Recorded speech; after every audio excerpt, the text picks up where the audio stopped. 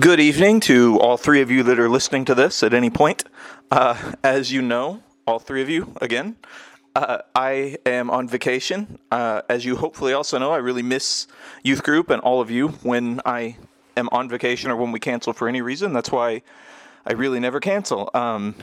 This time it was just kind of necessary, and thankfully October has 5 weeks, so we'll be able to wrap up the series with 2 more weeks after this, the 24th and the 31st, which is Halloween. Just a quick aside, a quick announcement on Halloween. I know that some of you probably are busy or have other plans or have little siblings to take around. I get that. I would say at least do your best to come for the first hour or something, and we'll have a costume contest. I'll preach, and then anybody that can stay, which is hopefully everybody, but whatever. We'll have a game and group and everything else like we normally have. That's it for the announcement, I guess. I usually, when I do these, I try to have something in mind when I start talking, because otherwise I'll just go in a lot of random directions. I'll start talking about something and then kind of take an exit off to something else and then exit back. And some of you are like, well, that's what you do all the time. I get that. But as I was thinking, just as I hit record on this, so I had a lot of high hopes for my vacation. Now, I love what I do, and I love all of you, and I love rhyming like Dr. Seuss and all kinds of things. Anything that sings. And yet I had all of these hopes just because it had been since before COVID, really, since I had taken a vacation, because during COVID, even though we worked from home for a lot of it, I was working, and it just felt weird to take time off when we already were not having in-person stuff.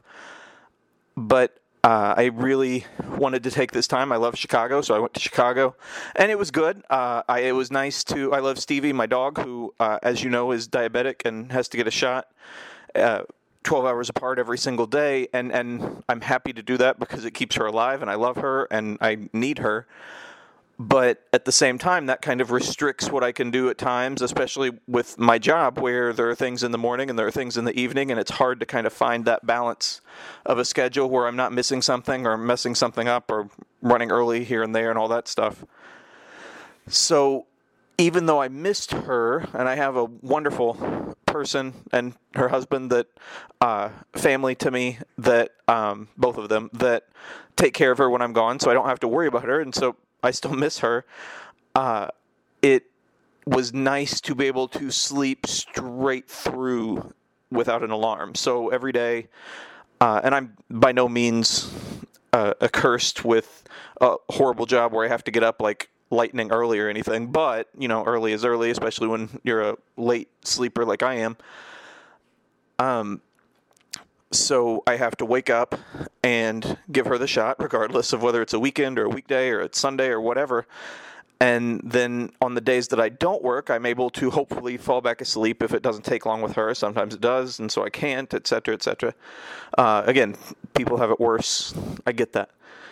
So it was nice to not have to set an alarm and just kind of sleep until I wake up, and that was cool, especially the first couple days. And Chicago itself is awesome. I love Chicago. I could go there all the time. I could live there. And yet I had these expectations of, well, everything that I'm carrying, everything that I'm dealing with, all of these things that are kind of not stressing me out, but just kind of on my shoulders right now. All of these things that are anxieties right now, all of these things that are future worries, all of these things going on. Man, once I have that vacation, boom, it's all good. And I'm logical and I counsel people for a living, and so I know that isn't the case. I know that that's not how life works, but I still had that mindset or that heart set towards that. And so, you know, the first couple days were pretty good. The third day was pretty good. And it's not that the last couple days in Chicago were bad or anything. It was fun. It was fine. But I felt not very vacation-y, to coin a word. And as a master's in English, I can say whatever I want and claim that it's correct. And that's what I'm doing here. But I didn't feel relief. I didn't feel peaceful. I didn't feel unpeaceful or warlike, I guess. But it's just I didn't feel different like I hoped. I had these hopes of doing everything I was going to do and then finding time to watch TV and just kind of veg, and then also finding time to write, which I haven't done in a long, long time.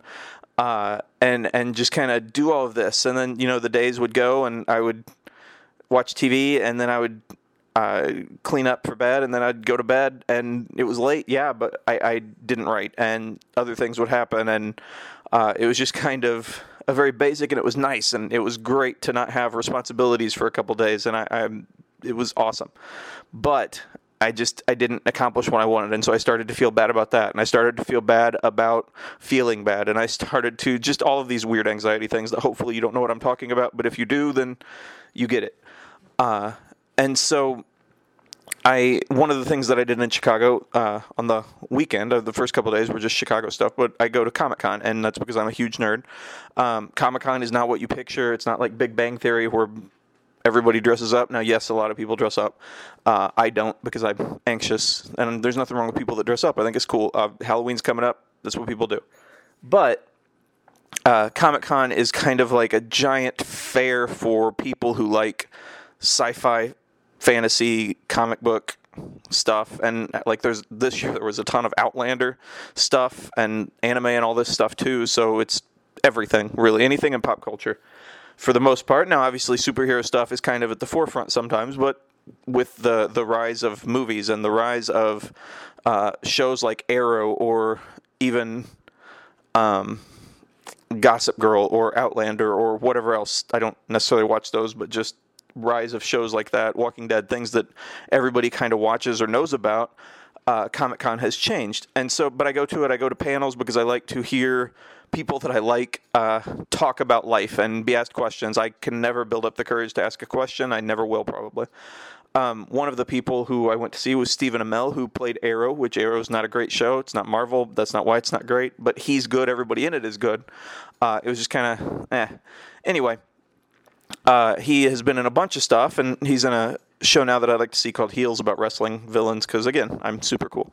But I like to hear him because he's friends with Jensen Ackles and Jared Padalecki, and he seems like a cool guy.